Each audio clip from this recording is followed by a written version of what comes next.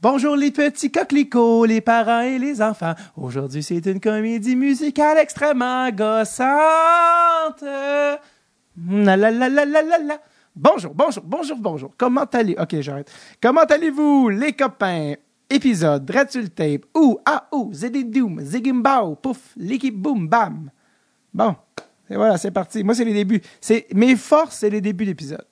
C'est toujours, là... c'est vraiment, là, c'est une force que j'ai. Bonjour, bienvenue à Dreadsul Tape. Comment allez-vous? Bien, super. Je vous entends dans mon cœur. Un autre excellent épisode aujourd'hui qui a été enregistré l'été dernier devant le public. Donc, c'est un épisode à haut voltage. Et ça, c'est des épisodes toujours bien le fun. Avant de vous en parler de l'épisode, je voulais vous parler de quelque chose dont je vous ai glissé mot au dernier épisode. Mais je l'ai fait un peu rapidement. J'ai enregistré ça d'une chambre d'hôtel à Gatineau. J'entendais les voisins forniquer. Bon, les murs sont... C'était difficile de se concentrer. Je voulais pas faire de bruit. Il était rendu tard après le show. Donc, j'en avais parlé, mais je vous en reparle en bonne et due forme aujourd'hui. Producer Tom et moi, on a une nouvelle idée qu'on veut tester avec vous. Pour les 6 prochains mois, un nouveau concept. Le mot concept, on ne l'utilise pas assez. C'est un pitch. Et donc, ça va comme ça. C'est à chaque dernier vendredi du mois, à partir de février, là, ce mois-ci, à chaque dernier vendredi du mois, on va faire tirer je sais pas comment on dit ça, un package parmi nos Patreons. Et à chaque mois, dans chaque package, il va y avoir la mission Forsberg inclus d'une valeur de 50$, plus de 15 heures de matériel original enregistré en Suède. Et il va y avoir après ça un autre prix qui va varier à chaque mois, que ce soit du gear, que ce soit un objet de collection unique signé, que ce soit des billets de game, peu importe ce que ça va être toujours quelque chose d'absolument nice, avec, comme je dis, impliquant toujours la mission Forsberg. Et donc, d'une valeur variable, mais vraiment jamais plate. Et ça va être à chaque dernier vendredi du mois. Et ça va être parmi qui? Parmi nos membres Patreon. Donc, ce qu'on appelle des patrons, P-A-T-R-O-N-S, sur Patreon, qui est patreon.com/DreadsulTape. Donc, les gens qui sont membres Patreon, qui donnent 2$ par mois. Et donc, à date, on a une 60aine de membres. Donc, vous avez vraiment des excellentes chances de gagner. Donc, dans le fond, c'est simple. Vous devez simplement être membre Patreon depuis 2 mois. Donc, au total, 4$. Oui, je le sais, c'est burlesque comme montant. Mais c'est ça. Donc, ceux qui sont déjà membres, vous êtes éligibles, par exemple, pour le mois de février. Plus vous êtes membre rapidement, plus vous avez des chances. Je pense pour le même prix à l'auto, tu as une chance sur 106 millions. Fait que là, vous avez une chance sur 60. Puis, donc voilà, donc allez faire un tour. On essaye ça. C'est quelque chose qu'on essaye. Producer Tom et moi, on est là. On donne la chance au coureur. Et par le courage, je veux dire des idées. Donc on essaye ça pour les 6 prochains mois. Alors, on fait tirer chaque dernier vendredi du mois quelque chose de nice. Et on parmi les membres Patreon. Donc, allez faire un tour. Patreon.com, patreon.com/DreadsulTape en un mot. DRETTSULTAPE. Le lien, évidemment, est sur nos médias sociaux, Instagram, le lien en bio, la fameuse phrase lien en bio. Et sinon, sur Facebook, pour les gens d'un certain âge. Donc, c'est ça. On essaie ça. Pendant 6 mois, on fait tirer un truc, dernier vendredi du mois. Check it out. Check it. Je viens de faire ce bruit-là. Un gars, l'autre jour, j'ai vu, le gars de mon secondaire, j'ai vu à l'épicerie. Hey, salut, ça va? Il fait, oh, arrête ça, toi. Fait que, les gens qui font des clins d'œil aussi, les adultes, arrêtez. C'est l'équivalent sonore d'un clin d'œil. C'est drôle avec des enfants, avec des adultes. Toute crédibilité est perdue. C'est très BS. Alors, donc voilà, allez faire un tour sur notre page Patreon et je vous jure que c'est des prix qu'on fait attirer, que c'est des prix que nous-mêmes on aimerait gagner. C'est pas des trucs plates. Donc, allez faire un tour, ceux qui ont toujours voulu, par exemple, avoir la mission Forsberg et d'autres trucs vraiment nice. Patreon.com/DreadsulTape. Alors, l'épisode d'aujourd'hui, enregistré au ZooFest 2018 à la Balustrade. Je tiens à remercier tous les gens qui se sont déplacés. À chaque fois, c'est tellement le fun non seulement de se rencontrer, mais d'avoir l'énergie et de filer ça avec... de faire un enregistrement devant le public. D'ailleurs, en disant ça, ça me rappelle... Qu'est-ce qu'on fait à la fin de l'année avec nos membres Patreon cette année? Oui, le party de Dreadsul Tape, on va faire un enregistrement devant les membres, enregistrement privé. Il va y avoir un encan avec des items signés. On va prendre une bière, on va jaser. Producer Tom va être là. Moi-même, un invité surprise dont je tais le nom pour le moment, mais dont vous ne serez pas déçus. Et donc, vous pourrez même vous poser vos questions à l'invité. Ça va vraiment être le fun. Et ça, c'est encore une fois, c'est pour les membres Patreon. Encore une fois, c'est 2$ par mois. En fond, je veux dire, c'est tant qu'à enregistrer, tant qu'à soutenir dans le fond un podcast que vous aimez, qui est Dread sur le tape. On vous remercie en vous donnant la chance de remporter des prix. Mais au final, c'est juste une belle occasion pour les fans, pour les vrais fans de soutenir le podcast, si vous voulez que ça continue d'exister, tout ça. Donc, c'est à ça que ça sert le Patreon. C'est juste pour qu'on continue d'exister et de vous donner des podcasts. Voilà. Donc, bref, ça pour dire, enregistrement dans le public qui va avoir au party de fin d'année pour les membres Patreons, mais aussi qu'on a fait ça cet été au ZooFest, et ça donne tout le temps des épisodes très survoltés, il y a beaucoup d'énergie, on l'a vu avec Pierre-Luc Dubois, Sam Breton, un ami personnel, un cabochon en chef que j'adore, qui est qui vient toujours comme il dit lui-même, mettre un peu de sriracha dans la soupe, qui est l'épisode, il est très on, c'est un gros fan de hockey, tout ça. Donc, Elizer, ça a été un épisode un peu mouvementé parce que notre invité qui était booké pour cet épisode-là a dû se désiter à la dernière minute. Et quand je dis dernière minute, je parle genre le jour même, là, si je ne me trompe pas. Et là, c'était la panique. Il fallait absolument retrouver un invité et tout ça. Et là, je pêchais au filet. Et je tiens à remercier Kevin Raphaël qui m'a aidé justement à mettre le grappin sur Elizer, qui est un gars que j'avais rencontré l'année d'avant, je pense, à la Classic KR. Et la Farmers Game avec Kevin Raphaël. D'ailleurs, vous viendrez faire un tour l'été prochain, c'est toujours au mois d'août, à Laval. Vous pouvez rencontrer des joueurs de la Ligue nationale avec les enfants, des signatures, tout ça, c'est bien le fun. Et donc, Elizer, j'ai contacté, je pense, le jour même. Hey, hier soir, on est au Monument national, tout ça. Il a fait pas de trouble, gros. Vous allez voir, il roule hier. Fait qu'il est venu, c'était vraiment le fun. Puis, bon, là, la dernière fois, ce que je viens de dire, je signe un double sens sexuel. C'est ce que vous pensez? Oui, on l'a fait. Non, alors, donc c'est ça. Donc, merci à Kevin Raphaël du coup de pouce, ça a vraiment aidé. Ça a été un peu la panique avant ça. D'ailleurs, je ne veux pas me vanter de mon influence dans les médias québécois, mais non, mais c'est parce qu'en fait, ce que je veux vous raconter, c'est que ça, c'était en juillet, je le rappelle, 2018, et Elizer n'avait pas de contrat à ce moment-là. Son bon ami, Simon Després, avait un tryout avec le Rocket de Laval. Puis, après l'épisode, dans les semaines après, il y a eu un genre de petit effet de boule de neige qui était parti sur Internet par rapport à... ça s'appelait le mouvement quelque chose genre « Give Elizer a Chance », quelque chose comme ça, pour, en fait, que Marc Bergevin remarque la chose et qu'il donne un essai à Elizer pour le 15 canadien. Et ça a comme un peu quand même circulé sur les médias sociaux et sur Internet en général. Puis, en tout cas, je ne veux pas dire que ça a parti au podcast ce soir-là, mais je sais qu'il y avait des gens dans la salle, justement, qui étaient un peu reliés au blog dans les coulisses, tout ça. Puis c'est un peu, je pense, c'est du champ DLC dans les coulisses qui a un peu parti cette affaire-là. Donc, en tout cas, je dis ça, je dis rien, mais en même temps, je dis tout. Non. Mais bref, ça pour dire, je veux pas dire qu'on est responsable, mais je sens que ça a comme un peu contribué, ou en tout cas, ça a peut-être été un point de départ à quelque part pour ça. Elizer, je ne peux pas dire évidemment, mais c'est quand même assez dur de faire la Ligue nationale. Finalement, il est encore en Europe cette année. Il a joué en KHL l'année précédente de l'épisode. Et là, il joue encore en Europe. Donc, je suis sa carrière quand même. Hein. Je le revois à chaque été. Puis, j'essaie de m'intéresser à distance. Cela dit, je vous laisse écouter l'épisode. Donc, ça s'est fait le 15 juillet 2018 à la balustrade du Monument national. C'était avec Sam Breton et Elizer Sherbatov.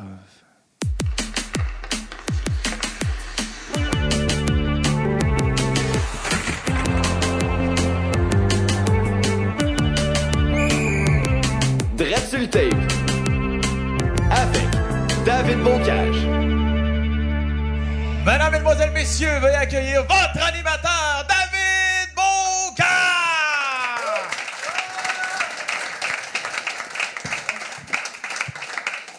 Bonsoir tout le monde, vous allez bien? Oui. Yes, merci d'être ici en ce dimanche soir, j'en reviens pas. Plein de choses à dire avant de recevoir nos invités. Je suis très excité ce soir pour le deuxième enregistrement live. Hein, c'est très rare qu'on fait ça. Merci d'être ici. On entend vraiment bien dehors. Merci d'être ici pour plein de raisons. Surtout qu'on a eu un changement de programme de dernière minute parce que Mario Pouliot, comme vous savez, a dû accepter. En fait, il a accepté une job de coach et de GM à Rouyn-Noranda. Et bon, à cause de la nouvelle destination, il a dû se désiter hier soir. C'était un petit peu la folie dans les dernières 24 heures. Heureusement, on a des invités incroyables ce soir qui sont là. Et je veux pas qu'on perde plus de temps et qu'on les accueille. Mais juste avant, je veux dire, parce que je l'oublie toujours, qu'à la fin, on va prendre les questions du public. C'est ça l'avantage. Vous êtes là ce soir, vous êtes déplacés, c'est incroyable, j'ai envie de pleurer. C'est ça, on est là. Alors, si vous avez des trucs pendant le podcast, des questions pour Elia, pas Elia, Elizer, ou pour Sam, prenez-les en note ou n'importe quoi, puis à la fin, on s'est mis un petit timer, on vous oublie pas. Alors, est-ce que c'est correct? Vous êtes très disciplinés. Ça va changer bientôt. Alors, on va accueillir nos invités qui sont là. On ne perdra pas plus de temps. Le premier, c'est un humoriste. C'est un de mes meilleurs amis. Et le deuxième, il joue dans la KHL et il a une personnalité aussi fracassante que son coup de patin. J'ai nommé Sam Breton et Eliza Sherbatov. Yes! Yes! Yes, sir! Allô? Sam! Deuxième podcast, même semaine. J'en reviens pas. Merci à Charles Pellerin d'avoir chié dans la pelle. Il doit être avec Mario sur son bateau. Tout ça, c'est encore mieux. Alors, merci. D'ailleurs, on a eu un super podcast avec Pierre-Luc lundi, puis on est allé même souper après. Tu avais encore les shakes. Ça, c'est incroyable. Oui, effectivement. J'avais un petit jizz. Ça a été dit. Alors, c'est pour ça qu'il est là. J'aime ça parce que moi, je n'ai pas de référent. Là, c'est beaucoup d'informations. Oui. Comment ça va, Eliza? Ça va bien. Toi, ça t'es va bien. en plein summer training, là. Ouais. viens à Montréal? Je me prépare pour ma saison prochaine. Puis en passant, une chance que j'ai remplacé Mario Pouliot. Parce que ça n'aurait pas été un Zoo Fest, ça aurait été un Sleep Fest. Si Ah oui? Sleep Fest? Il n'est pas intéressant, Mario? Non, non. Ça a été dit. Non, je mets ça de côté. Parce que c'était mon entraîneur junior majeur Oui. à Bécomo, il fallait que je me laisse aller un peu. T'as des souvenirs impérissables. Très mauvais souvenir. Je l'ai repris. Il était juste pas intéressant ou c'était aussi un mauvais entraîneur? Je vais dire pas intéressant. Je vais pas trop en dire en ce moment. Ça s'est réglé tellement vite dans le podcast, même pas une minute, puis c'était réglé. Hey, il fallait. C'était à l'intérieur de moi depuis 8 ans. Ouais. J'attendais ce moment-là. T'as accepté juste pour ça. Ben oui. T'aurais pu t'en aller en RS, mais. Je disais, c'est un signe de Dieu que. Ouais, c'est ça. Quand t'as vu mon truc, t'as dû faire. Ben oui. Le karma. Incroyable. Il y a beaucoup d'informations à dire sur toi, beaucoup d'affaires à discuter, puis je vais mettre en contexte les gens qui... Par applaudissement, qui connaît Eliza? Par applaudissement? OK. Moi, je me connais. C'est quoi ta blonde qui a applaudi? Non, mais c'est... il y a plein d'informations, vraiment. Il y a un parcours vraiment unique, vraiment cool. Commencer par le début, parce que c'est assez spécial. Toi, en ce moment, tu joues dans la KHL, il joue dans la Ligue russe, la meilleure Ligue russe, qui est considérée comme la deuxième meilleure ligue au monde, quand même. Et Eliza est né en Israël, d'une mère russe, et il a été élevé à Montréal, et il joue en Russie. Il y a beaucoup d'informations à plein de niveaux. Tu vas mélanger, là. Oui, c'est ça. Tu parles combien de langues? 3 langues. Je parle, je lis et... je parle, je lis. Et j'écris. c'est ça que ça fait quand t'as 3 langues dans la tête. Des fois, t'oublies tout. C'est ça. Je parle, je lis, j'écris en russe, français et anglais. J'ai 3 nationalités. J'ai mon passeport israélien, russe et canadien. Ma mère est née à Moscou. Mon père est né au Daghestan. C'est où le Daghestan, c'est... On va dire c'est le côté... T'as soupiré en répondant. C'est une réponse qui vaut même pas la peine. Non. C'est le sud de la Russie, okay. où les montagnes. Puis nous, on est une famille juive. Ma mère, c'était une juive de Moscou. Puis mon père, c'est un juif du Daghestan, qu'on les appelle les Mountain Jews. T'as dit ça sans rire, puis ça, c'est tout à ton honneur. C'est juste qu'en anglais, ça sonne comme ça. Puis, comme une chèvre des bois, mais des juifs. C'est ça que c'est ça. Mais c'est ça que tu sais ce qu'on dit à ce qu'on dit à propos des juifs? Non. Tu sais pourquoi on a des gros nez? Non. Parce que le vent, il est gratuit. C'est mauvaise. Tu l'as auto-collé, toi. T'as jamais vu quelqu'un d'aussi... Mais moi, j'ai le droit de le dire, j'ai un gros nez, ça. J'en ai respiré de l'air. Moi, les gens avec des gros nez, partout dans le monde, partout. Ouais, tous les pays, je rentre, je respire. Est-ce que toi, c'est celle-là que tu te l'as fait dire souvent? C'est pour ça que tu l'as appris, cette joke-là? Ou tu te l'as fait dire? Non. C'est vraiment de ton... Non, c'est un juif qui me l'a dit. OK. Un de mes meilleurs amis juifs qui me l'a dit. Vous refilez entre vous, les Ben oui, parce que c'est pas un stéréotype, là, c'est vrai. Là. Les nez, ça, tu veux dire? Ou non, l'argent, les juifs. Puis... Le rapport à l'argent? Ouais. Est-ce que tes parents sont comme ça, dans le sens que le rapport... Non, OK. On est rendu vraiment dans une discussion de juifs. Là. On peut changer de sujet en tabarnak aussi. Là. On part de loin. C'est la première fois que je fais un podcast. Ça se passe très bien. Ouais, la relation de l'argent. C'est ça. Ma famille, on est une famille qui vraiment... On est soudés. Ouais. Puis on est arrivé à Montréal. On a immigré de l'Israël à Montréal avec 25 $ dans les poches. Mes parents travaillaient pour qu'on soit nourris. Mes parents, souvent, ils se nourrissaient pas parce qu'il y avait vraiment pas d'argent. Puis il fallait vraiment être soudés ensemble. Puis c'est là qu'on a bâti on a bâti quelque chose de bien pour notre famille. Oui, ben plus que bien, en fait. Puis tes parents, on va en parler parce que ta mère, en fait, est connue du monde du hockey. Ta mère, son nom, c'est Anna Sherbatov. Anna Sherbatov, qui a eu partie à une académie qui s'appelle L'Académie Sherbatov. Ma Ouais. mère, c'est une entraîneuse de patin, le Power Skating. de power skating. Elle entraîne les joueurs de hockey de jeune âge jusqu'à professionnel. Ouais. Elle entraîne moi, Anthony Duclair, Simon Després, Lars Eller, Ouais. puis on and Puis off. plusieurs autres. Ouais, puis plusieurs autres. On a aussi une école d'arts martiaux mix, le Sherbatov MMA. Oui. C'est un centre de 12 000 pieds carrés. On a tous les boxeurs professionnels. David Lemieux qui s'entraîne chez nous et Eldar Alvarez qui s'entraîne chez nous. C'est bon. Fait que maintenant, ouais. tes parents mangent maintenant, là. Oh, Là, d'après ce que je comprends, je fais ouais, des c'est déductions, là, ça doit mieux aller à ce C'est ça, moment-là. c'est passé où ce que mon père travaillait dans une pizzeria. Il a fini l'université à Moscou comme ingénieur, mais quand tu arrives à Montréal, t'as pas de langue, tu parles ni français ni l'anglais. Ouais. Tes études valent rien quand tu arrives au Canada. So, fallait recommencer à zéro. Puis mon père a donné... Ma mère, c'est une championne de patinage artistique en Russie.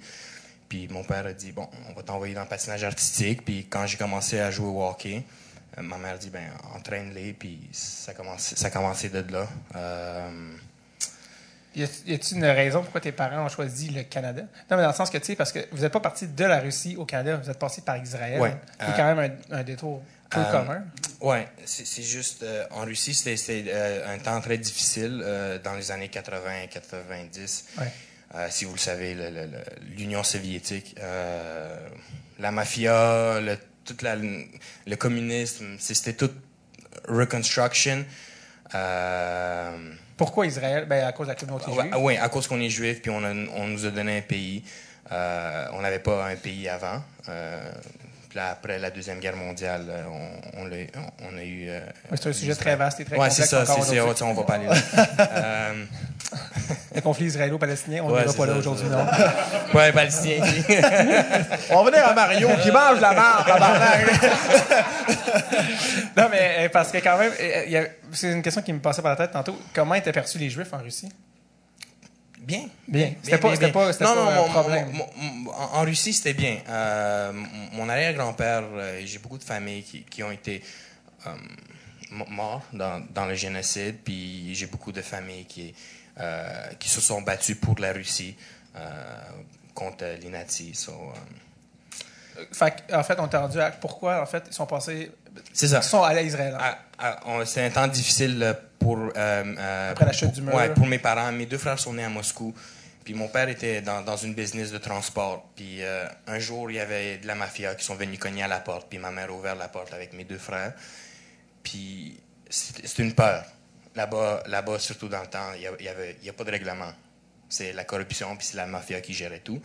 Puis après ça, mon père a fait... OK, qu'est-ce qu'ils ont dit? C'est où je garde ma business, puis je deviens oligarque, puis je continue là-dedans, où j'ai ma famille, où ce que je dois protéger ma famille.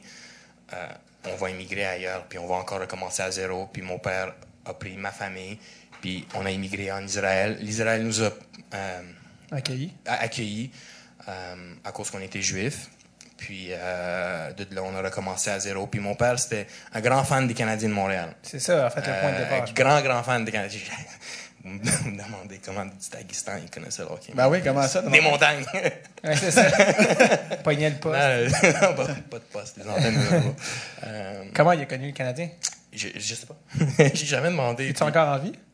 Ton père est encore en vie? Ouais. Faut que tu Non, le mon demandes. père. Ouais. Parce que ton père, c'était qui son joueur préféré? Ouais, Guy Lafleur. Guy Lafleur. Ouais, mon père, il voulait toujours que je joue comme le numéro 10 des Canadiens, c'était Guy Lafleur. Puis on a immigré aux douanes, c'est une... Comme quoi, Guy vous que vous me connaissez pas, c'est une drôle d'histoire. Aux douanes, on était en Israël, puis le douanier dit, mais pourquoi vous voulez aller à Montréal? Pourquoi vous voulez aller au Canada? On va dire, moi, je veux que mon petit gars, puis moi, j'étais né, j'avais 2 ans, d'Israël, dit, moi, je veux que lui joue comme le numéro 10 des Canadiens. Le gars de Montréal, il dit, mais moi, on donc. Vous? La fouille complète. C'est presque ça. Non, mais non, le douanier, comme mon père m'expliquait, il nous a dit où aller, il nous a vraiment aidés, puis il nous a dit d'immigrer à la ville La Salle. J'habitais sur la rue Tremblay. Early Tremblay, en tout cas. Ça va, t'es en train de faire un Early. Fait que dans le fond, t'es en train de donner tous les trucs, comment rentrer au Canada, prendre les émotions. Ben oui. Ah, okay. Mais mon père est juif. On s'adapte. Smart. Non. Mais non, c'est une vraie histoire. Ton père, t'as-tu demandé longtemps de jouer comme Guy Lafleur? Oui, vous vrai? J'ai pas compris ta question. T'as pas compris? Carl, tu réponds, on comprend rien, tabarnak. Mario!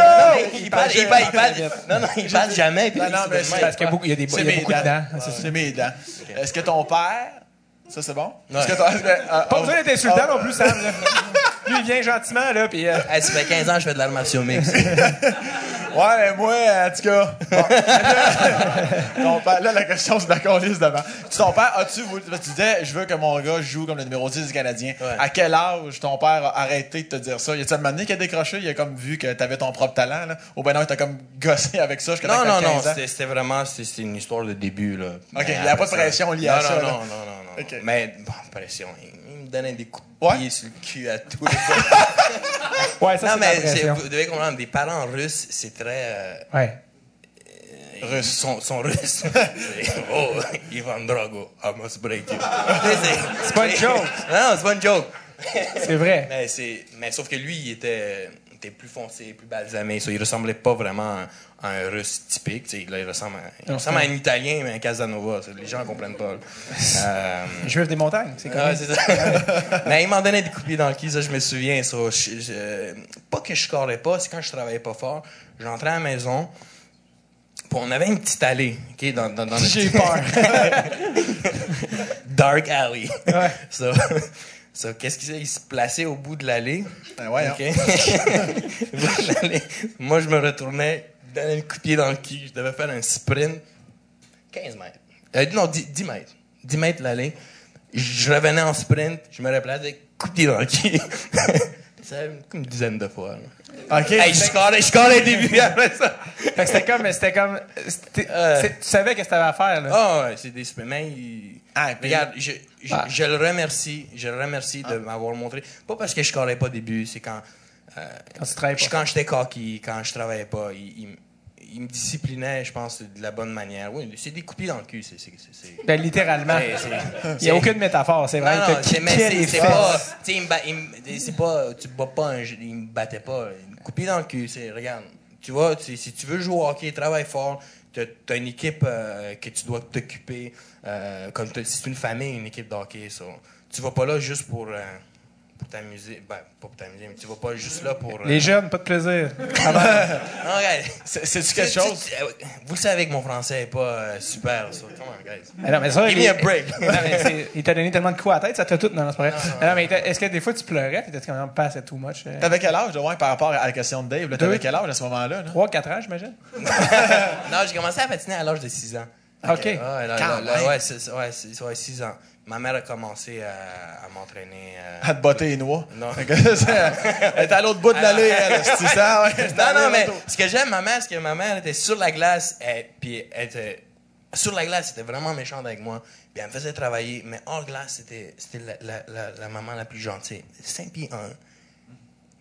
C'est pas elle est toute une petite maman. Ouais, une petite maman. Mais sur la glace, regarde, les gars, 6 pieds 4, Simon Després, bam! Pas de pitié. Mais t'avais pas de break, c'est ça, là, parce qu'à la maison, ta mère était fine, mais ton père était agressif. Ouais, c'est ça. T'avais pas de break. Ça se connaît. Jamais j'étais correct. Est-ce que tu referais ça, admettons qu'un jour, t'as comme une petite fille ou un petit gars qui joue au hockey, là? C'est-tu une méthode que t'en referais aujourd'hui, là? Une coupe de coupés dans le cul. Ouais? Ouais, oui. Pas de trouble. Il n'y a pas de DPJ dans la salle, il n'y a pas de problème. Je remercie mon père qui m'a vraiment montré que faut n'importe quoi que tu fais, faut que tu travailles fort. Quand tu fais quelque chose, fais-les pas à moitié. Fais-les au complet. Si tu veux vraiment réussir, si tu veux être comme les autres, OK, vas-y, joue comme tout le monde, puis travaille pas fort. Mais si tu veux travailler fort, puis tu veux réussir, puis tu veux devenir quelqu'un, faut que tu travailles plus fort que l'autre. Surtout moi, je fais 5 pieds 7, guys. Je suis pas... 5 pieds 7? Ouais, je suis pas grand. Fait que fallait que tu travailles sur ta vitesse puis ces autres affaires-là. Quand fait que j'ai ma mère, puis j'ai mes entraînements, puis je prends ma carrière au sérieux. Quand tu allais chez des autres amis, là, quand tu faisais des amis à l'école, tu allais chez eux, là, des Québécois, tout ça, t'étais-tu comme... C'est soft, leurs parents sont soft, je trouve. Ouais, non, c'est très... T'étais-tu comme, tu vois la différence? Ouais, il y avait des jeunes qui faisaient la loi là, dans les maisons. Mais ah, des enfants, ouais. Ouais. T'es comme moi, j'étais enfant puis je le prenais pas. Je te sens. Je te regardais, voyons non, respecte ta mère. Mais ta mère, on va en parler parce que c'est un personnage. Lâche ma mère. Non, mais attends, on a beaucoup d'affaires à dire avec ta mère Ok. parce que ta mère, c'est une personnalité publique, ta mère. Ouais.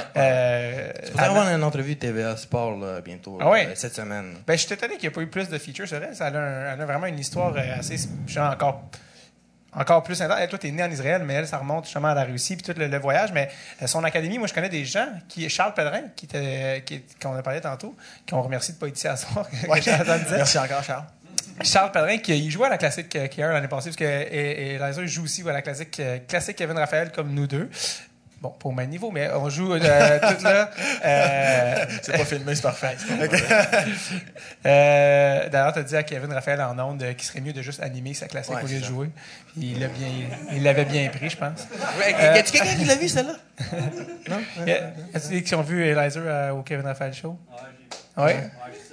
Et moi, je disais à Kevin, personne ne regarde ton show. Merci, non, c'est pas vrai. Non, fait des blagues, mais bref, on joue là. Puis, qu'est-ce qu'on va dire avec ça? Ah oui, Charles Pellerin joue là aussi. Charles Pellerin, plus jeune, a fait des cours de power skating avec ta mère. Et il disait que ta mère, c'était exactement ce que tu t'attends d'une madame russe, de coach de power skating. Elle était extrêmement intense à la glace, même si c'est des enfants de ça, mais pas intense, méchant, intense, elle était en contrôle, puis elle allait chercher la meilleure. Et il disait justement, elle avait appris son français, là, ta mère était rendue adulte là, quand elle est arrivée ici. Fait qu'il dit, il y a des mots, c'était pas vraiment du français, mais c'était des mots clés. Comme, mettons, pour dire plie tes genoux, parce que, mettons, avec plie tes genoux pour que tu passes mieux, elle disait genre lis-nous. Lis-nous! Genre, ça, c'est les genoux, faut le plier. Puis, tu sais, Slow, puis à un moment donné, elle disait, Charles m'a raconté qu'elle disait, répète après moi, gauche, droite, gauche, puis lui, il criait, gauche, droite, gauche, puis elle était comme, non, l'action, tout le tour de glace! Hey, bref, il a quand même un bon patin, Charles. C'est ça la morale, c'est là que je dois en venir. Et juste avant de m'en venir, cet après-midi, juste après que tu aies confirmé, j'avais une game de hockey, puis dans la chambre, il y avait des messieurs, puis il y en a un qui dit, moi, mon fils, il a fait du power skating avec Anna Sherbatov. Puis il dit, quand les gens arrivent en retard à la pratique, le kid fait des push-ups, et ta mère apprend le parent, puis elle dit, toi aussi! Ouais. Et le père, c'est même pas une blague. Fait aussi des push-ups. Tu t'as amené ton gars en retard, wake up! Puis pas de tape rose. C'est moi qui ai payé, m'en colle! Pas de tape rose. C'est ça, ah ouais. Pas de tape Ça, c'est une rose, autre pas règle. de lacet rose. Une féministe, non? Ouais, c'est ça. Le cancer, m'en colle! T'en as plus de tonton! Ah ouais! C'est drôle. Le plus drôle, c'est que, tu sais, on est russe, puis des fois, elle sacre en québécois, puis c'est l'affaire la plus drôle quand elle Tabarnak! On dirait... Tu le droit de le sacrer? Ben oui, c'est un podcast. Ok.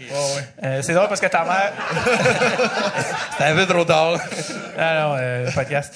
C'est ça, on n'a pas de règles. Nous, on n'est pas à TVA Sport, on fait ce qu'on veut. Mais non, c'est ça, c'est drôle parce que ta mère, elle sonne exactement comme un personnage de Tintin sous. Je sais. Comme hyper. Elle était incroyable. Elle était incroyable. Oui, vas-y. Si je peux rajouter sur, Oui. sur elle, c'est que ma mère, il y a une chose que, oui, elle est intense. Pourquoi... je sais pas comment ça va, vous allez le prendre, comment ça va sonner. Nous, on bâtit un empire. Le nom Sherbatov, on essaie de bâtir un empire à travers notre knowledge. Comment on dit en français? Notre connaissance pour le donner aux jeunes. Puis pourquoi les gens reviennent? Pourquoi on a construit notre centre d'arts martiaux mixtes? Pourquoi on a les meilleurs boxeurs, les meilleurs combattants à Montréal qui viennent? Ou juste monsieur, madame, tout le monde? Pourquoi notre école de hockey marche?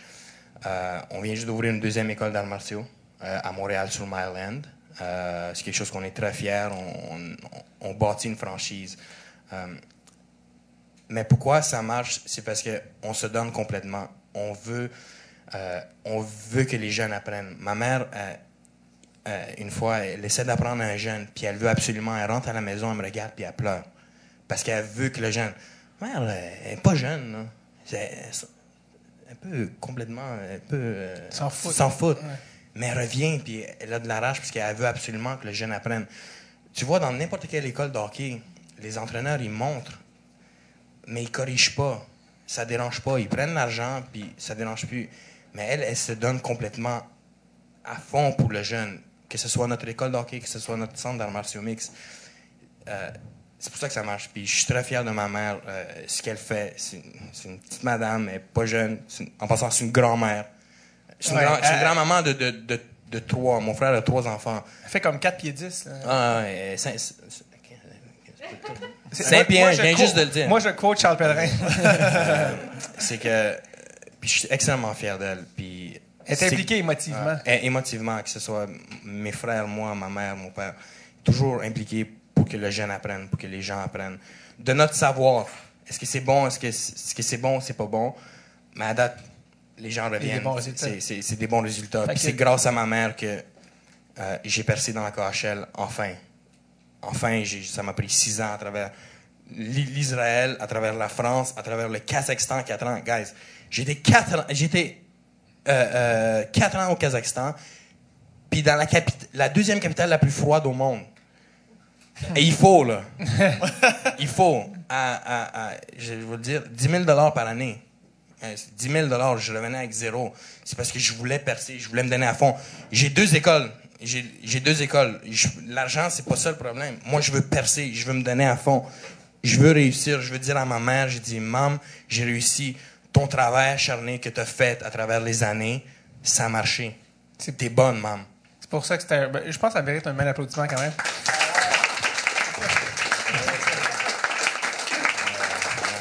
Clairement, ça a fonctionné. C'est quelque chose qu'on peut dire, parce que je t'écoute parler là, puis tantôt dans la loge. Clairement, tu as transmis cette passion-là, parce que quand tu parles, on le voit dans tes yeux. C'est comme, moi, je vais y arriver, tabarnak. Tu sais, dans le sens qu'on sent la hargne, ça, je trouve que c'est bien beau. Tu as le couteau dans les dents, puis j'avais pas ça.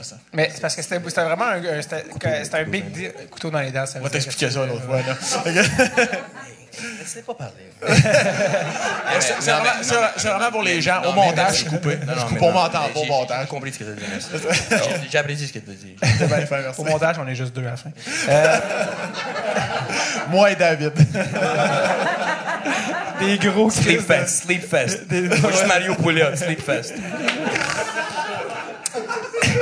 C'est pour ça que c'était autant un big deal que jouer dans KHL pour toi. Ouais. C'était vraiment... Toi, quand tu étais jeune, ton objectif, c'était de jouer dans la Ligue russe. Ça, tu l'avais dit quand tu étais jeune. Oui, j'ai toujours voulu, pour moi, les joueurs russes, c'était quelque chose d'exceptionnel. Fedorov, Larionov, Kozlov, le gros trio, puis c'est quand ils jouent dans Russian Five. Ouais, puis dans les années 72, on me rencontrait, mon père, mon grand-père. Puis mon grand-père était un grand fan de hockey, Sergei Sherbatov. Un grand fan de hockey. Lui, il avait le cancer. Il avait 3 cancers, puis il venait me voir jouer à Ville-la-Salle durant les matchs. Fait que lui, il est venu vous rejoindre au Canada après? Ouais, lui, tout le monde a immigré. Ma cousine, okay, la sœur, ils sont venus par après. La sœur à mon père, ils sont tous venus. Puis, lui, il venait, puis lui, il était grand fan, puis il disait Kozlov, Larionov, puis Fedorov. C'était ça de l'inspiration. C'est pour ça que toi, ton objectif, c'était de jouer dans KHL. Puis c'est pour ça que cette année, c'était la première année où tu jouais, fait que c'était vraiment un big deal. C'est un gros deal. KHL, NHL, c'était deux choses. Puis moi, je regardais Montréal, c'est sûr, c'était quelque chose que je voulais tout le temps. Puis là, je suis devenu une chose que je suis extrêmement fier. J'ai fait l'histoire en devenant le premier Israélien dans l'histoire de la KHL. C'était quelque chose que je voulais faire. Puis j'ai réussi. C'était un objectif. Hein. Puis maintenant, c'est tellement proche, la KHL et la NHL, je peux devenir le premier Israélien dans la NHL. C'est-tu le prochain objectif? C'est le prochain objectif. Oui, c'est loin. Oui, c'est quelque chose... Les gens disaient que tu pourrais même pas jouer en France, dans la 2e ligue. Tu pourrais même pas jouer au Kazakhstan. J'ai signé au Kazakhstan, on me montrait les forums, puis ça disait... on n'a pas besoin d'Israéliens dans notre ligue. On n'a pas assez de Russes. Et le gars joue avec des chameaux puis sur le sable. C'est ça qui était écrit. Ah, non, C'est pas trop de préjugés, puis c'est le fun. Ouais, c'est ça. vraiment, c'était grave. Il fallait que je me prouve là-bas 4 ans. So, fallait que je me prouve dans KHL que j'étais capable. Là, j'ai réussi, j'ai prouvé que j'ai été capable, mais maintenant, la NHL, c'est très proche. Là. Je joue avec les gars, je m'entraîne avec les gars, puis ils sont pareils. C'est très fort, la KHL. C'est très, très fort. Ils sont pareils. En tant que talent, c'est pareil. Puis maintenant, l'objectif, c'est sûr, c'est la NHL. Puis c'est une possibilité. Maintenant, mon grand ami Simon Després fait un try-out avec les Canadiens. Puis là, on a joué ensemble dans KHL cette année. Ça fait 1 an qu'il s'entraîne au Sherbatov avec moi. Puis je suis vraiment fier de lui. Puis là, on essaie de faire en sorte que moi, je rentre pour le camp de Montréal. Si je ne signe pas dans KHL d'ici 2 semaines, un try-out pour les Canadiens. So, c'est quelque chose... une chose que je dis, il y a un proverbe que je dis. Un proverbe, oui. Genre une citation. Une citation. Vise la lune, tu peux atterrir sur les nuages. Vise les nuages, tu pourrais peut-être même pas décoller de la Terre. So, vise tout le temps plus loin. Ouais. Ça sert à quoi de viser là? Mais Tu vas jamais atteindre. Tu vas jamais aller plus loin si tu vises juste là. Ouais. Puis, en ce moment, parce que là, Simon Després, il était parti dans KHL, il a joué une saison. Vous jouez dans la même équipe? Ouais, dans la même Vous équipe. avez le même agent? Même agent, puis on habite ensemble maintenant. Ah ouais? On habite ensemble là-bas. So, on est vraiment devenus amis. Mais lui, on se connaissait depuis l'âge de 8 ans. Il mangeait du borsch chez moi. Ma grand-mère lui... c'est même pas une blague. Regarde. À 9 ans, il mangeait du borsch. Ma grand-mère lui préparait du borsch, lui parlait en russe. C'est bon. Quand tu dis du bosch, là, tu veux dire dans le fond...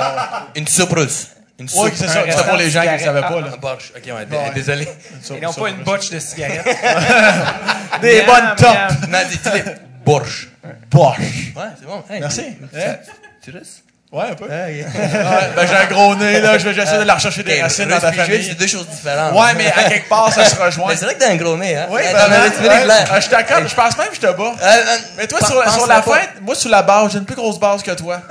Mais sur la finition, tu me bats. Ouais, je te bats. Ouais. Puis au hockey, tu m'en calls les scènes. Ça, c'est réglé. Mais parce qu'il faut que tu voyages, il faut que tu sortes du Québec un peu. Du quoi? Pour que ça grossisse, il faut que tu sortes du Québec un peu. OK. Ah ouais. Va chier du Vancouver. Va chier de Vancouver, Toronto. Ouais, parfait. Ouais, Ben, je te tiens à l'affût de ça. OK. Le mois d'août, je m'en vais à Vancouver. De quoi on parle? Dérange-tu, les gars? De quoi on parle là? De nez. Ouais, c'est ça. OK, non. OK, so, l'histoire... Oui, sinon, on parlait de Bosch. On parlait de Bosch. À 8 novembre, ma grand-mère lui parlait du borsch. Elle lui parlait en russe. 18 ans après, ça se fait. Ouais, 18 ans après, maintenant, ma grand-mère lui prépare du borsch, puis il lui parle en russe. Il comprend toujours rien après 18 ans. C'est juste, c'est drôle comment une amitié peut se garder. Et t'as quel âge, là, en ce moment? 26. 26. Puis pour toi, c'était-tu important d'aller en premier dans la KHL, puis un jour penser à la LNH? Oui, c'était... oui, à cause de Mario Pouliot qui a fait en sorte que je déteste le hockey. J'ai décidé de pas continuer dans les ligues nord-américaines. J'ai pas aimé mon expérience. Je me suis dit, bon, c'est où j'arrête, ou je me donne une chance, puis je m'en vais à travers l'Europe pour percer dans la KHL. C'est qu'est-ce que tu as trouvé le plus dur? Tu dis que tu as trouvé ça rough. C'est quoi le plus dur au niveau nord-américain, quand même, pour te dire, je vais m'en aller en Europe? C'est quand même un gros choix que tu as fait. Là. Je trouve qu'il essaie de changer les joueurs. OK. Il y a beaucoup d'entraîneurs qui sont... Mais je parlais dans les coulisses. Des coulisses, ça, on l'appelle? Oui, c'est des coulisses. Ouais. Ça va bien. Il essaie de changer les joueurs. Puis je trouve qu'il y a beaucoup d'entraîneurs qui sont pas prêts. Puis quand tu es un entraîneur, tu es supposé être un psychologue. Tu peux pas entraîner tout le monde de la même façon. Puis j'ai juste pas aimé mon expérience. En plus, il y a quelqu'un qui t'a appris ça, c'est ta mère. Que tu peux pas, tu sais, comme un peu tu disais tantôt, le petit gars ou l'homme qui vient s'entraîner, elle y prend comme un dossier à la fois. C'est sûr que c'est pas quelque chose à laquelle tu adhérais, j'imagine. Là? Non, puis c'est juste c'était dommage. Puis il essayait vraiment de me changer comme joueur. J'étais un joueur rapide qui faisait début. C'est ça. Midget 3, j'avais fini dans le meilleur pointeur de la ligue. On a gagné la Coupe Jimmy Ferrari. Ça a été super. Là, j'arrive là, on me charge un gars de 4e trio. C'est comme, guys, Sherbatov, là. Je connais pas beaucoup de Sherbatov comme 4e trio, Grinder, là. C'est ça qu'il faut être rapide. Non, mais c'est juste une façon de parler que il essayait de me changer à place de m'encadrer puis de m'utiliser de la bonne manière. De faire évoluer ta personne. C'est ça. Évoluer le joueur que je suis. Puis, c'était pas facile. C'était pas facile. Tu as joué junior majeur au Québec quand même. Tu as joué. Junior de Montréal, puis. Bécomo. Ça a super bien été, junior de Montréal, première année. Tu jouais-tu avec Louis Leblanc? Ouais, la deuxième année. Louis Leblanc. Mais tu vois, Louis Leblanc, j'ai fait pas mal le parcours. Pas mal le même parcours. Il a été joué pour l'équipe slovane. Ouais. Mais c'est pas le même parcours.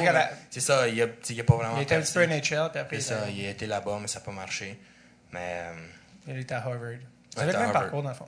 Non, c'est vraiment pas. Mais je veux dire que j'ai été. par la même équipe. Dans la même équipe. So, pour moi, c'était comme une mini-fierté dans le sens de dire, faire quelque chose que lui, comme il n'a pas été capable. Je dis, bon, je suis pas si mauvais que ça. Ouais, ben tu joues encore. Lui, il a décidé de prendre une autre voie. Mais c'est un maudit bon joueur, Louis Leblanc. Je joue avec puis contre depuis.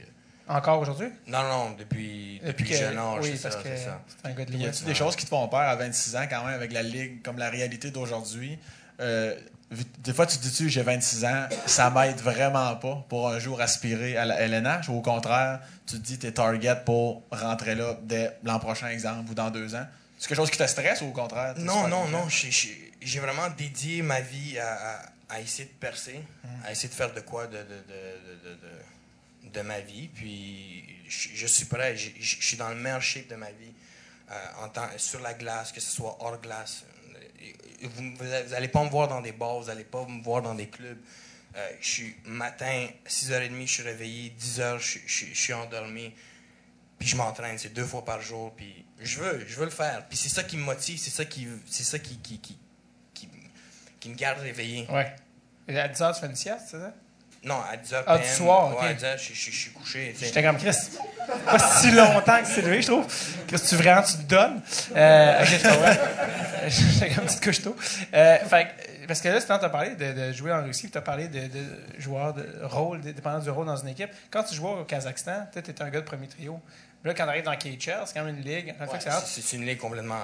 C'est un step-up de joueurs. Oui, parce que tu avais plus qu'un point par game au Kazakhstan. Ouais. Puis là, tu arrives dans KHL, c'est pas pareil. Puis tu joues 3e, 4e trio. Ouais. Comment ça s'est passé, cette adaptation-là? Parce que là, tu dis, c'est pas ça mon game. Ça a été une année d'adaptation. Puis je suis très content qu'ils m'ont gardé. Il y a une drôle d'histoire, avant de commencer l'histoire de ce que tu me poses. Il y a une drôle d'histoire, c'est qu'une fois, j'avais tellement peur que je me fasse congédier. Répète ce que ça dit? De me faire congédier. Tu as dit ça à ton père? Non, à Simon. Peur. Ouais, j'avais tellement peur. Excuse-moi. Ouais, non, c'est moi qui parle mauvais. Je vais parler en russe. Oui, c'est ça. Ben oui, je vais appeler Simon, il va me traduire. Mais c'est ça, j'ai dit à Simon que j'avais peur de me faire congédier parce que le GM, il rentre. Puis il me dit meeting avec toi. Puis c'était dans le temps, c'est au début où je jouais pas. Tu sais, guys, les gens, ils me percevaient pas comme un joueur sérieux. Là. Ouais. J'arrive là, two-way contract, OK, une coupe de game, puis on m'envoie à 2e ligue. So, moi, j'avais peur. So, au début, on me prenait vraiment pas au sérieux. So, le GM, il rentre, il dit, on a un meeting. Puis moi, je pensais que c'était un meeting juste moi puis lui. So, je me prépare, je stresse, je suis. Ça va pas bien. Pire 15 minutes de ma vie. Je regarde Simon, je dis, Simon, je me fais congédier. Puis Simon, c'est un gars qui a joué professionnel, puis il sait comment ça marche. Il dit, Eli, relax, tout va bien, tu vas pas être congédié. Je dis, non, Simon, je me fais congédier. En tout cas, je monte en haut, je rencontre le GM dans l'ascenseur. Puis là, je dis, OK, je suis prêt. Tu t'en vas où? Je dis, dans ton bureau, me faire congédier. Viens, non, on a un meeting d'équipe, let's go. C'est le pire 15 minutes. J'étais vraiment pas bien. Tu as-tu dit dans ton bureau me faire congédier? Ouais, dans l'ascenseur. Parce que lui, il descendait, moi, je montais.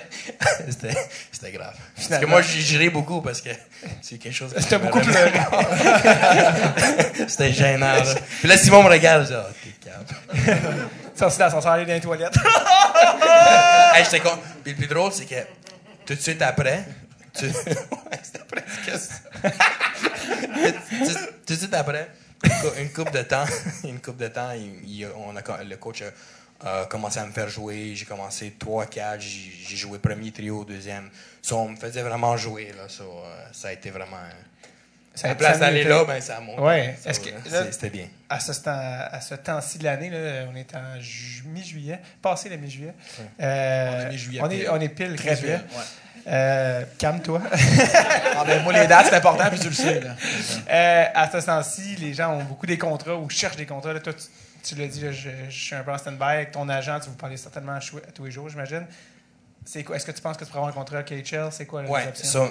Maintenant, le fait, c'est que... De manière réaliste, là. Le réaliste, c'est que... moi, j'ai mon passeport russe aussi. Je suis supposé de jouer en Russie comme un Russe. Même si je joue pour l'équipe nationale d'Israël, je suis supposé jouer comme un Russe. Je suis pas supposé d'être un importé. Connaissant les Russes, ils font leur propre règlement. Ils ont fait un règlement qui est même pas supposé d'être légal il y a 4 ans. Ils ont dit, bon, tout le monde qui a un passeport russe, qui joue pour une autre équipe nationale... Bon, c'était une chèvre, elle est partie. Là. C'est vrai qu'elle a juste couru vite. Elle a eu peur, là. C'est quoi, Alex, au son? C'est quoi? Alex fait ta job. Non, il est excellent, On peut l'applaudir, Alex. Oui, Alex. C'est-tu parce qu'il tient le micro au bout? C'est pour ça, Alex? Non, je bloque les chèvres. Là. OK. Bon, donc, tu disais, il a fait un règlement qui n'est même pas supposé être légal. C'est même pas supposé être légal. C'est que si tu es un Russe et tu joues pour une autre équipe nationale, tu es considéré comme un importé. Puis en Russie, il y a 5 importés par équipe. Ça, c'est sûr. Pour un joueur comme moi, d'Israël, qui a joué au Kazakhstan, en France, présenter comme un importé, puis me matcher des gars comme des gars NHL établis, c'est sûr qu'ils vont pas me prendre. C'est sûr, la première année, ils vont pas me prendre. Le règlement est encore là. Puis maintenant, je suis restricted free agent avec Slovan, l'équipe de l'année passée. Ils ont encore tes droits. Ils ont encore mes droits. Ils ont gardé mes droits. Là, maintenant, d'ici 1 semaine, 2 semaines, je suis posé avoir le contrat. C'est quelque chose de bien, comme un importé, jouer dans KHL, puis me matcher contre des gars. C'est parce que je suis supposé d'être là. Mais c'est sûr, ça va être beaucoup plus facile pour moi de ne pas être un restricted free agent puis être considéré comme un Russe en Russie. Je vais pouvoir jouer dans KHL 10 ans. Fait que là, tu penses peut-être te ramasser en Russie là, si tout va bien. Oui, si tout va bien, je signe dans KHL. Mais maintenant, Simon a signé avec Tryout Montréal. Maintenant, mon agent, il fait la même chose. On essaie de me faire rentrer pour un tryout à Montréal. T'aimerais ça? Ton père capoterait, là.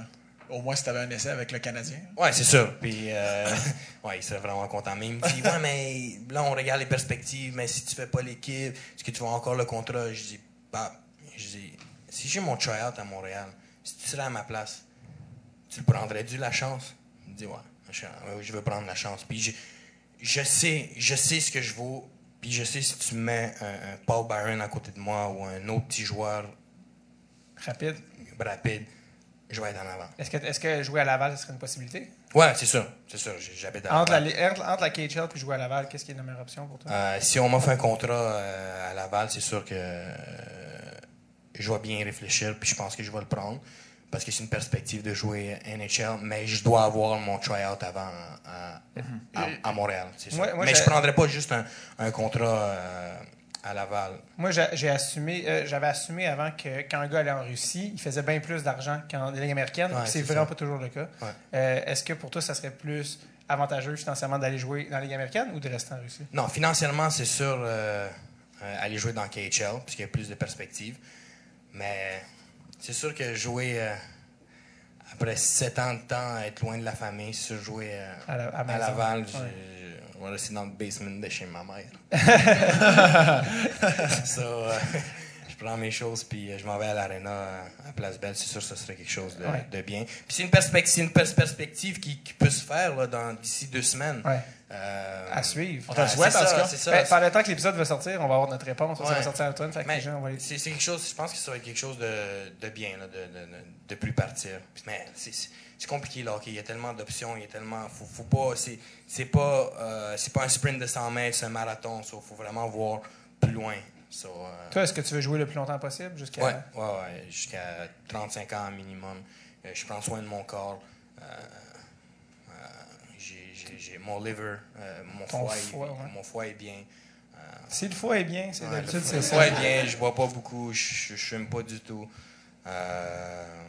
Un peu de coke, non, c'est vrai. Juste te dire, Dave, il reste 5 minutes avant la période de questions. OK. Fait que si jamais t'as des questions... Bon, on va là, enchaîner. Je veux juste savoir, parce que tu as parlé de UFC, je voulais juste finir avec ton... Ah, sinon, c'est ça que je vais parler. Non, parce que ton... je viens de voir un truc. Non, parce que ton frère, c'est un UFC... Mon frère, c'est un combattant professionnel. Il est numéro 1 au Canada. C'est quoi son nom? Jonathan Sherbatov. Yanni Sherbatov. Il est pas comme 34e... Ouais, il est 34e au monde. En ce moment, 34e. Il est premier au Canada dans sa catégorie au monde. Sur lui aussi, c'est bien d'avoir un exemple comme mon frère, comme mes 2 frères, qui me donnent aussi un exemple en tant qu'un athlète professionnel. Parce que être un combattant professionnel ou être un joueur d'hockey professionnel, c'est différent d'être un athlète professionnel. Être un athlète professionnel, c'est quelqu'un qui prend tout son sport au sérieux. C'est pas juste sur la glace ou dans un ring de boxe, c'est à l'extérieur aussi. Cool. C'est vrai que c'est cool que vous ayez le même truc. Une affaire, je voulais vraiment te parler parce que ça me fait vraiment rire, c'est que tu as joué pour l'équipe nationale israélienne. Et c'était qui ton coach? Jean Perron. Jean Perron. C'était ma première fois que j'ai joué pour l'équipe nationale. J'avais 13 ans. J'étais le plus jeune joueur de toute l'histoire de la IHF. Ouais, c'est le moins de 18. Ouais, moins de 18. J'avais 13 ans. Ça, j'avais tellement peur. Là, vous ne pouvez même pas imaginer. Je sais qu'on est gars de 18 ans, les gars. Je comprenais pas que c'est pas... Mais, en tout cas, c'est une belle expérience. Puis j'avais Jean Perron en arrière qui me disait hey, Tu dois pas tout comprendre ce qu'il dit. Non, mais une chose, Jean Perron, là, c'est une personne très spéciale. Puis je le tiens à cœur parce que il m'a vraiment beaucoup appris à travers les championnats du monde. Puis il m'a toujours supporté. Puis qu'est-ce qui t'a appris, Jean Perron? Des systèmes de jeu, comment jouer, comment bien... Juste comment aller de l'avant. Ne pas me renfermer sur toi-même. Sur moi-même. Ouais. Juste continuer à aller vers l'avant. Puis, c'est une personne très spéciale. À quoi ça ressemble, Jean Perron, qui rentre dans le vestiaire de l'équipe israélienne? C'est tellement drôle. J'adore Jean Perron. Je l'adore. Là, les gars, il y a un interprète. Non. Dans l'équipe israélienne, les gars, ils parlent russe, anglais, français aussi. Là, il n'y a pas une autre langue aussi? Hébreu. Désolé. Ouais. Il rentre, il parle en anglais, parce que tout le monde parle en anglais. Puis là, il dit Tabarnak, Sherbatov! Puis là, il parle en québécois. C'est comme ça que tu dois jouer. Puis là, il recommence en anglais, puis il parle, puis il me recommence Sherbatov, tabarnak! Puis il commence à parler. Tout le monde ne comprend pas qu'est-ce qui se passe. Ah, man. C'est des belles histoires. C'est des belles histoires. As-tu une anecdote préférée avec Jean Perron qui est arrivé? Je peux pas la raconter. Quoi? Tu peux pas la compter?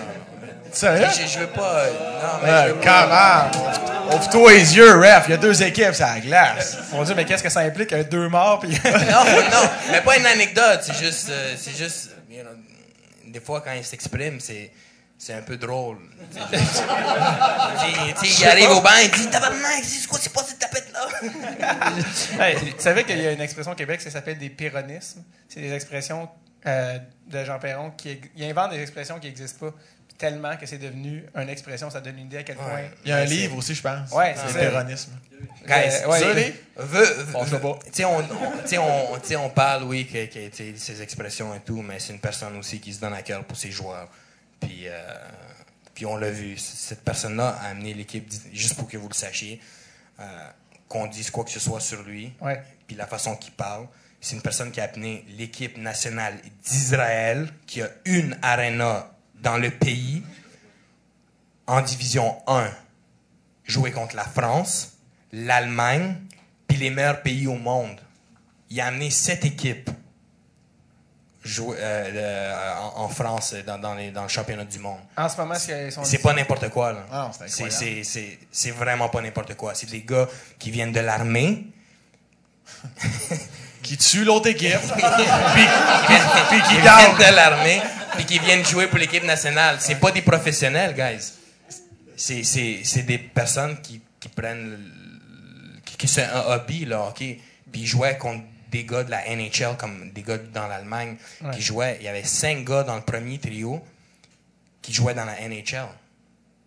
Puis tu vois l'équipe nationale d'Israël, puis avec Jean Perron en arrière. Sauf qu'on dit quoi que ce soit sur lui, c'est une personne très spéciale. Mais ça revient. Puis c'est une personne qui tient à cœur ses joueurs puis son équipe. Puis il est un grand responsable du succès de l'équipe israélienne, Jean Perron.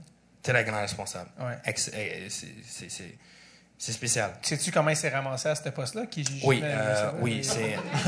Comment j'ai dit Kijiji dans le sens que tu postes online des ads? Non, Parce que pour qu'il se ramasse en c'est juste arrière, le sponsor puis le directeur de l'équipe nationale, c'était le grand ami à Jean Perron.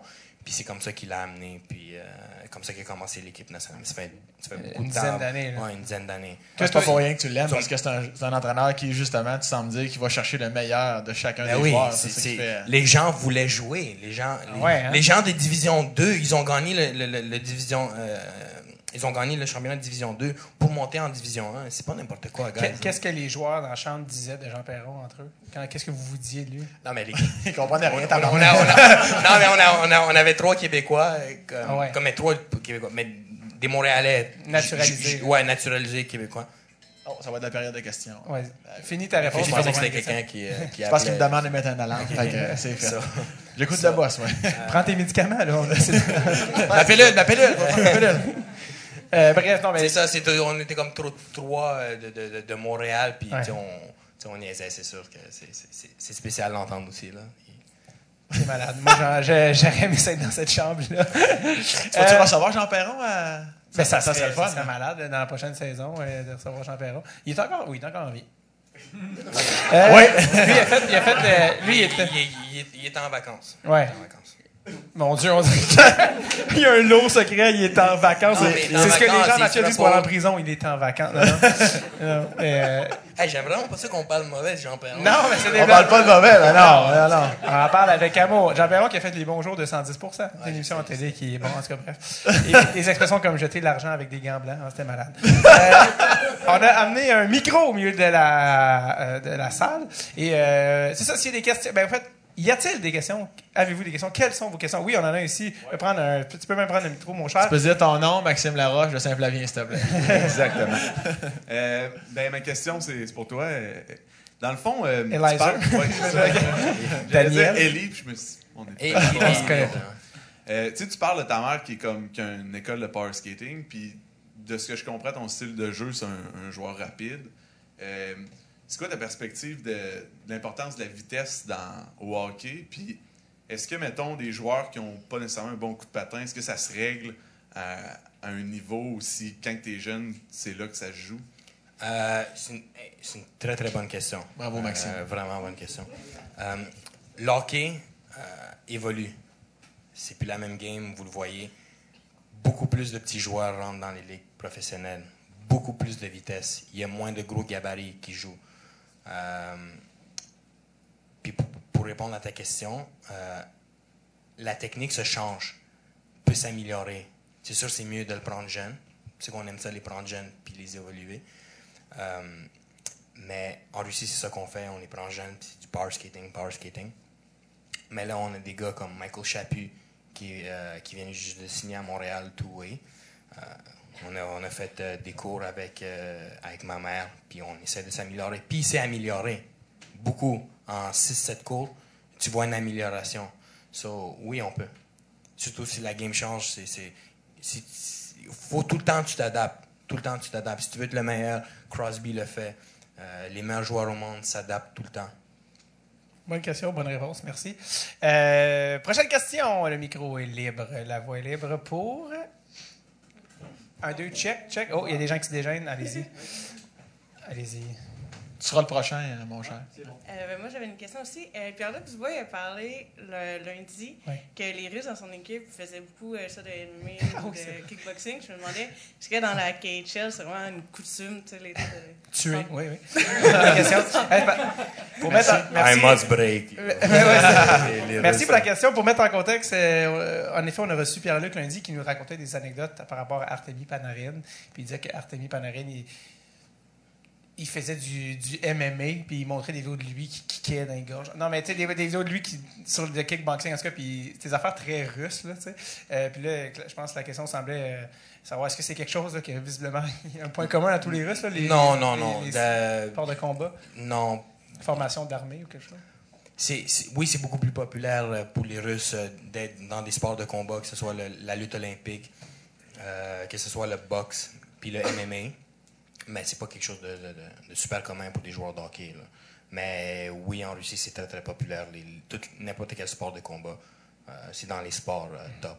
Boxe, MMA puis lutte olympique. Est-ce que ton père était impliqué? Puis sambo, le sambo. Ah, OK. Est-ce que ton père est impliqué dans les compagnies là, de Sherbatov? Ton père, lui? Mon père, c'est comme... un géant d'estrade. Il regarde tout. Il botte des famille, c'est le psychologue, puis il regarde tout le monde, puis c'est lui qui gère psychologiquement moi et mes frères, puis qui a vraiment, c'est lui qui a amené la famille où ce qu'elle est maintenant. Puis lui, il a sa compagnie d'import-export et il supply tous les magasins de hockey pour Forzani Group, les accessoires de hockey. C'est ça le nom de la compagnie?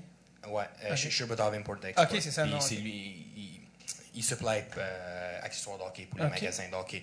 Puis c'est aussi le big boss de l'Académie Sherbatov. OK, parfait, très cool. Est-ce qu'il y a une autre question pour notre invité? Oui, absolument, c'est vrai. On avait un ami qui, d'ailleurs, porte fièrement son chandail de Dress Tape, ce qui m'a fait rappeler à tout le monde. Oui? Dans le fond, ça allait un peu dans la même question que la personne qui était là auparavant. Dans le fond, pour le training de MMA, est-ce que tu en fais pendant l'entre-saison? Et puis, à quel point ça t'aide comme joueur, si c'est le cas? Je fais de l'arts martiaux mixtes depuis l'âge de 6 ans. Puis, oui, j'en fais tout le temps, tous les étés. C'est un entraînement complètement différent. C'est un entraînement corps à corps. Tu travailles des muscles que tu ne vas pas travailler. Un sport de combat, c'est les échecs. C'est 1 contre 1. Dans le jiu-jitsu brésilien, tu veux faire une technique, mais l'autre va aller te chercher. Seulement, c'est un jeu d'échecs en même temps. Ça fait beaucoup travailler le cerveau. Que ce soit dans la boxe, c'est sûr que la boxe, ça va aider. Les réflexes. Dans l'MMA, il y a tellement de choses que tu dois faire quand tu fais un sparring d'MMA, que ce soit des coups de genoux, des coups de pied, mettre le gars au sol, les clinches. C'est tellement complexe que c'est sûr que ça aide. Puis en tant que musculairement, c'est sûr que ça va aider parce que tu travailles des muscles. C'est vraiment... Là, moi, je suis pas un bon exemple. Corps à corps. C'est vraiment... C'est corps à corps. Tu veux juste me faire mal. Oui, t'es plus fort que moi. Mais, pour ceux qui écoutent, Ellie a pris le bras de David. David est évanoui par terre sur le stage. C'est du pull and push. C'est quelque chose que tu travailles pas vraiment. Très cardio. C'est très cardio. C'est énormément de cardio. Tu te fatigues très facilement. Parce que là, on s'entend, t'as pas de patin, mais sur glace, t'as un combat. Sens-tu que ça t'avantage énormément ou à cause des patins, c'est calissement une autre affaire? Non, c'est sûr que ça m'avantage parce qu'il y a une technique en arrière de ça. Mais c'est sûr quand... Je vais pas me pogner dans un gars de 6 pieds 4. Dans KHL. Est-ce que quand tu étais jeune, tu te battais avec ton... Je vais le mettre à terre, c'est ça. Coup de coude. Tu peux pas faire ça au hockey. C'est ça. Est-ce que quand tu étais jeune à la maison, tu te battais avec ton frère? Comme des frères? Moi, je dis quelque chose. Moi, quand j'étais jeune, je restais en arrière. Je laissais mes frères se battre. Si quelqu'un me touchait, maman, papa. Le bébé de la famille. Le chouchou de la famille. On le reconnaît. Je le suis encore. Ça fait du bien. C'est moins de coups de pied puis coups de pied dans le pied. Un peu d'amour de temps en temps. Mais tu sais, quand il n'y avait pas de parents à la maison, des fois... T'en mangeais une crise? Mon frère qui se bat, Yanni, le numéro 1 au Canada, il me pétait la gueule. Ça a été dit. Je pense qu'il ne reste plus vraiment... On a le temps pour une dernière. Une dernière, tu penses? Ah ouais, non. Il reste 4 minutes 30. Oh, boum, OK, ben parfait. Y a-t-il une dernière question pour Eliza? Une bonne, là, c'est possible. Là. Parce que là, pendant que quelqu'un pose une question, juste mentionner que le dernier invité portait un chandail de Dress Tape qui, je dois dire, sont disponibles sur dressetape.com. Je le dis. Très confortable. Il y a aussi les hoodies qui sont très confortables. Oui, exactement. Oui, vous n'allez pas être gêné. C'est sûr qu'il y a quelque chose qui vous a popé dans la tête pendant le podcast. Question, Eliza? Non? Personne? Personne ne veut demander en mariage, Eliza? Non? Oui, sa copine. Ouais, okay. Lever la main, ça, c'est une chance. On va aller avec une chance, t'as connais. Des petites questions en rafale. Oui. Veux-tu des enfants? C'est quelque chose un jour? Non, mais c'est vrai. C'est important. Je pensais que c'était une joke. Non. C'est sûr que c'était une joke. Non. Veux-tu des enfants? Ben oui, c'est sûr, je veux des enfants. Forge-toi pas. C'est bon, intéressant. Plus de Jean Perron. Je veux plus. Change de question. Seras-tu déçu un jour si tu n'as jamais fait de la LNH? Ça va-tu être une grande déception pour toi? Ça, c'est une question. Regarde, je me réchauffais, le warm-up est fait. Là. Veux-tu des enfants? Vas-tu être déçu? C'est ça? Allergique au chat? Ok, non, vas-y, m'excuse. Il y a une chose que je peux te dire, c'est que si ça va pas arriver, ce que je vais transmettre à mes enfants, voilà, il y a un lien. ce que je vais transmettre à mes enfants, c'est comme si j'aurais réussi parce que j'aurais fait tout, absolument tout à mon pouvoir pour réussir. Puis je vais, à chaque fois que tu parles, je vais pleurer.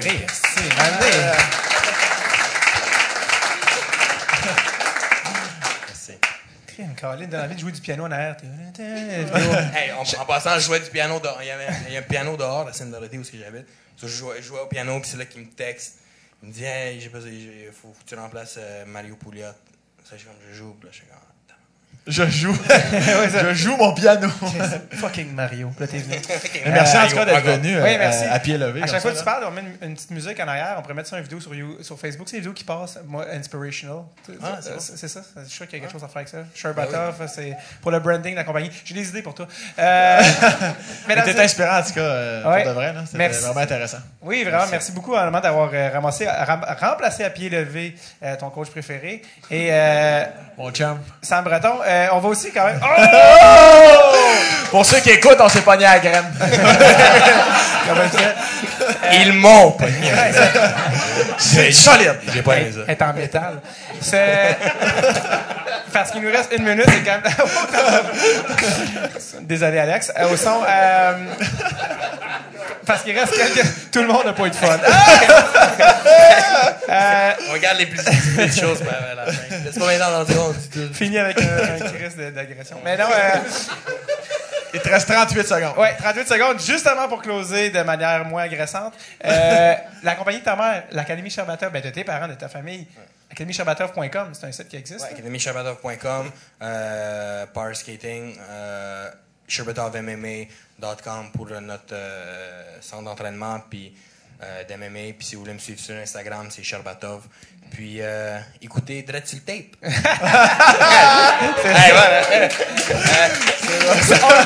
le voit que c'était pas sincère. Il a lu le prompteur en arrière. C'est vraiment sincère. Non, mais l'épisode va être en ligne dans la saison 3. Mais t'es assez même actif sur les médias sociaux. T'as comme 21 000 personnes qui te suivent sur Instagram, je suis beaucoup plus... très actif. Il y a une page Facebook aussi. Bref, merci à ça. Allez voir aussi les vidéos de sa mère, Anna Sherbatov, sur YouTube. Si vous ne savez pas dans quoi vous embarquez, vous allez comprendre. Et puis il y a même des vidéos de toi au camp de ta mère qui fait du power skating. Puis, ça... Lis-nous! Ouais, c'est ça. Ça y va, là, ça y va. Sam Breton. Sinon, on va... C'est bien en masse. Non, mais garde ton temps pour l'inviter. Les gens, ils savent, moi, là. On s'en calisse de moi. Close ton émission. Sam Breton, page Facebook, allez le suivre. Il est en rodage de ce qui va devenir éventuellement son one-man show, 90 minutes avec Sam Breton. Exactement. Il se promène partout au Québec. C'est sold out, il y a des supplémentaires, allez-y. Vous allez voir, vous allez être déçus. Vous allez pas être heureux. Non, sérieusement, allez le voir, des gars les plus drôles au Québec. Mesdames et messieurs, pour la dernière fois, c'était Sam Breton et Elazar Sherbatov! Et votre animateur, David Bocage, mesdames et messieurs!